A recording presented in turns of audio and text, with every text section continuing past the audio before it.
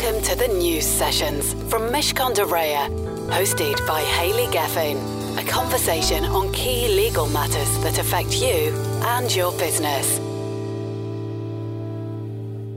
The News Sessions podcast with Hayley Geffin.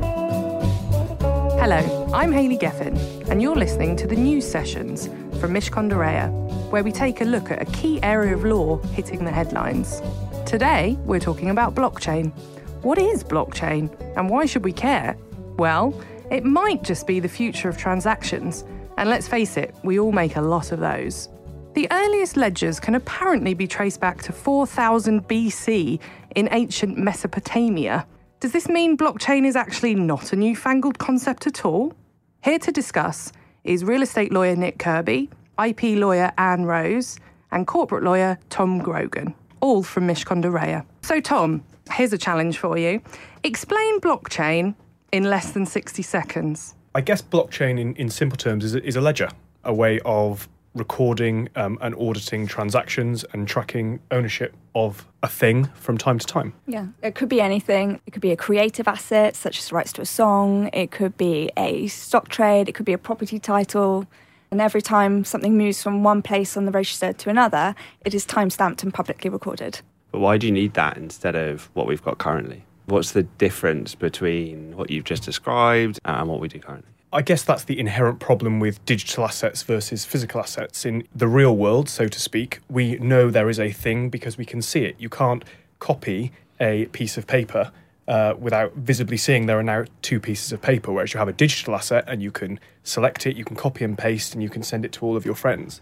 Mark Andreessen, who is like a very prominent American investor and wrote some of the earliest computer browsers, probably says it best when he says that blockchain and other DLT forms, distributed ledger technology forms for that matter, give us for the very first time a way of tracking digital assets so that we can be confident that a transfer has taken place, that no one can challenge the legitimacy of that transfer, and that transfer can be safe and secure. So it's creating safety and security in a digital world. So in that way, it's something that we need since we've all gone digital and, everything is online. It's something that was born out of a need rather than an invention that's been bolted on.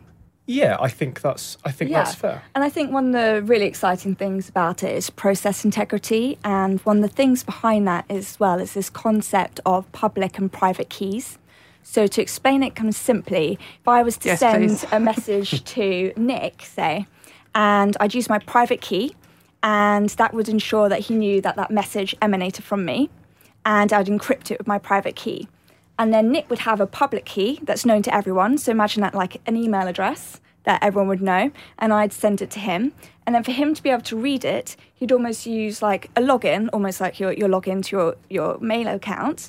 And that would enable him to be able to read it using his private key and to decrypt it. I think some of the point of blockchain is to remove third parties from this idea of transacting digitally. So we don't need a trusted third party to sit in the way of us transacting. So if I want to send you digital currency, I can send you digital currency and I don't need to send it via a bank, for example. That's the point, isn't it? And I guess that all ties back to Hayley's introduction when she talks about 4000 BC, the origination of ledgers in ancient Mesopotamia. Back then they used to have a clay scripture or a tablet or a rock where they would record ownership of grain in a village, and to know who owned what grain, they went to the big stone or the tablet or whatever and they read it, and what that tablet said went, and it worked for the majority of the time. Now it's on a different tablet. Exactly. And then societies got more complex, and we realised that actually, what if someone tampers with that tablet, or what if someone acts nefariously in some way? And so we started to trust these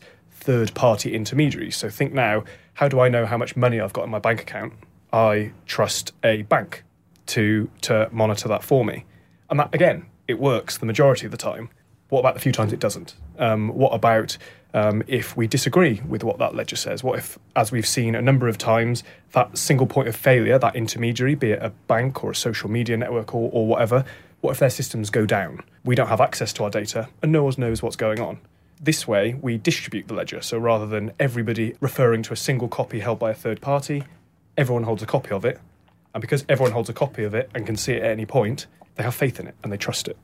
So if we use banks as the example in terms of how disruptive it will be, from what you've just said, that sounds like, there may be banks quaking in their boots if they're not required to perform that role anymore. Or am I being a bit anarchic in that suggestion? I think it changes the role rather than eliminates the role. The origins of blockchain and DLT in Bitcoin is very much the death to the banks, and we can run the world and the economy without the banks. I mean, the financial services sector is the biggest investor in this technology. I see. Yeah. I also think as well, going on that, it can change as well. Countries where people are unbanked, but most of them have phones, they can use their mobile phone, and coupled with this technology, if you were, say, a farmer and you wanted to be able to have a digital record to show that you were supplying a certain amount of crops every single month, and you could use this and have this as a digital record, and other people on the supply chain could back you up and support you and say, yes, we validate this and we agree that you are supplying this certain amount of crops each month. And then that would also increase your credibility, it would reduce your risk score, and actually enable financiers to be able to give you some money to be able to help you in your future projects that you might want to do. And it would actually enable individuals to be able to get money coming in to help with their projects. I think as well that's an area as well where it can really assist and grow. And I suppose in that way it's pretty democratic. If we're talking about unbanked people, that's a very large proportion of parts of the world. Absolutely. That may not have had this facility that now can. That's super exciting. Yeah, I think it's very exciting. Can any of you tell me about a real world example that is something that we all know about where blockchain is used? I can jump in here with an example which we got involved in recently. It's a proof of concept, and it's to do with transferring residential property, so something that lots of people know about. We spent a long time trying to think about what we should get involved in when it came to blockchain. We really wanted to do something that was a proper real-life use case where blockchain could have an impact on a significant number of people. So we worked with the Land Registry to help digitise the flow of buying and selling residential property. And to do that, we used blockchain. And it was something the Land Registry are really excited about. They really want to drive and understand how blockchain might change and transform that buy-sell journey. It's something the government's really obsessed about, making it better.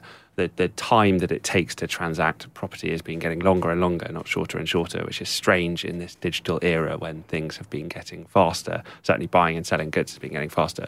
So, we used blockchain to effectively enable a much faster journey from when a seller decided to sell their property and transfer a token that was recorded on a ledger, transfer that token to their lawyer, and that was passed around the various people that get involved in buying and selling a piece of real estate until we were able to transfer the property immediately and have registration happen on the same day that the property was completed. So that is very much a real-world example in that it's someone who sold their house and someone who bought that house. Correct, exactly. It was just a proof of concept, but it's very much a real-life example, something that Land Registry really want to push forward. They've openly said that in the next 2 years they want that to happen in real life. They want transactions to start to happen using blockchain because that proof of concept, the seller, there's a really nice quote from the seller about how much better it was than the normal journey, and they'd just done it. And so they're really keen to use something like DLT to significantly speed up buying and selling property. Okay. If we look ahead to the future, perhaps homes are being bought and sold using blockchain. Where else do you think there will be a key change in terms of blockchain's use and the fact that, we'll look back and think, wasn't it ridiculous we used to do it a different way? I guess I question whether or not that eventuality will ever happen. I'm not sure everyone will need to know what blockchain is or why blockchain is or how it works. How many men on the street or women on the street can explain what TCP is? Yeah. Very few. Not me. Yeah, very few. Well, and yet they're comfortable using the internet every day. And they're comfortable using the protocols that underpin the internet and make it secure and make it safe and make it work. I see blockchain as, at the moment, it's this newfangled thing that everyone feels like they should know about and feels like they should understand. My hope is that in 10 years' time, my mum still doesn't know what blockchain is, and yet she's comfortable enough trading her personal data via a platform that just so happens to be underpinned by a blockchain or and has a real benefit to that user without them needing to absolutely get really nosy. People about how don't it works. And arguably shouldn't care about technology. They care about solutions and how it makes their life easier. And that's where I think we'll see blockchain. Yeah, one of the things that I think is exciting about it is not necessarily the technology itself, but what the enablement of change. So it really seems to have driven people to really think creatively about how stuff works, how it can be done. As you say, like blockchain's not necessarily always the answer, but I think it's driven so much change in mentality about how we can innovate and change the way we do things. So I think that's one of the quite exciting things about it. I think as well at one point, everyone was talking about blockchain and, they felt as though this would help them and, but you still have to have a use case. And there's that example of that company, Long Island Iced Tea, and it changed its name to Long Island Blockchain Corporation. And no one knows why, but it worked. And their share price rose by 289%. And it didn't last very long. And then they were delisted from NASDAQ a few months later. That's interesting. And that actually leads me to one of my questions about whether or not it's a fad. It sounds like the uses for it aren't a fad, but maybe the kind of media obsession, including arguably this podcast, is not necessarily on the right track. I think what Anne says is right. The days in which saying something was a blockchain company meant that you'd automatically raise 10 times more money than if it were not a blockchain company, they're gone, and good riddance. I think we're increasingly seeing blockchain move from being the sexy front end of a company, companies are describing themselves as blockchain companies, to now they're companies that just so happen to utilise a bit of blockchain technology. We're seeing more and more clients and governments as well who are looking to build platforms that in the back end is a DLT system or a DLT platform, but on top of it they're building some really cool applications. And the application's what we care about and the governments care about and the clients care about. So is the fad over? Possibly. But blockchain's not going anywhere. And I also think people are starting to be more educated. So I think, crypto and blockchain have originally been quite misunderstood. And rather than, talking about them here and perpetuating the myths, I think people are starting to become a little bit more educated about how the technology works. And, I think it is quite a hard thing to understand, and I don't blame people. You've got these names like cryptographic algorithms and hash functions and nodes and miners who verify transactions, and all this is created by language, essentially. This mysterious person or persons called Satoshi Nakamoto. I don't blame people for finding it tricky to understand. If you're a business owner, especially one, let's use transactions because I think that is one of the clearest uses. Are there things that you should be exploring now? Is that how it works? Do you sort of go out and find your blockchain provision, or is it going to be delivered to you in a different way? Honestly, probably not. Most use cases for blockchain are relatively niche at the moment, I think is fair to say. I think if I were talking to a board of directors or a CTO or a digital lead in a government, we'd say you need to know about this because it's going to disrupt the industry broadly. And we run education sessions and education programs for those people. Odds are the answer's going to be there might be something for you, but probably not yet. Not always the case. Sometimes get on it right now. But broadly, I think it's still a watching brief, I think, for most. For me, it's more, it comes down to business change again. So if you're interested in trying to use blockchain to solve a problem, find out what that problem is first, rather than immediately jumping to blockchain. Rather than change your name from cocktails to blockchain. Yeah. Maybe do that as well. But. What we found is that generally we'll have conversations with clients and they'll say, we've got this problem, we want you to come in and tell us whether or not blockchain will fix it. And sometimes we go in and blockchain could fix it and then we can help them. Probably 70% of the time we go in and they have got a problem and blockchain might be an answer, but actually there are plenty of other technologies or even non-technical solutions that may be better placed for them. And then we can assist them with that. But if it can get us in the door and we can have the conversation, we can understand the problem better, then... Yeah, and I guess you don't know until you know. So if you ask about blockchain's application to your business, you'll find out. Exactly. Anne, is blockchain going to change the world? I do think it could change quite significantly how people who are in countries where they don't have access to finance and banks, but they might have a mobile phone, and combined with this technology, it could completely transform. So it could change their world, if not the world. I was going to say, to play slightly devil's advocate, yeah, I think it will. I don't think it's going to create a totally... We've got a full no and a full yes. I don't think it's going to create some utopian society where all of our problems are fixed and, we can't imagine a world, how did we survive without blockchain? But it will make possible transactions or asset classes that could not have been transacted or traded before. It has the potential to allow us to realise our personal data as an asset. It has the potential to bank previously unbankable citizens worldwide. So will it fix the world? No.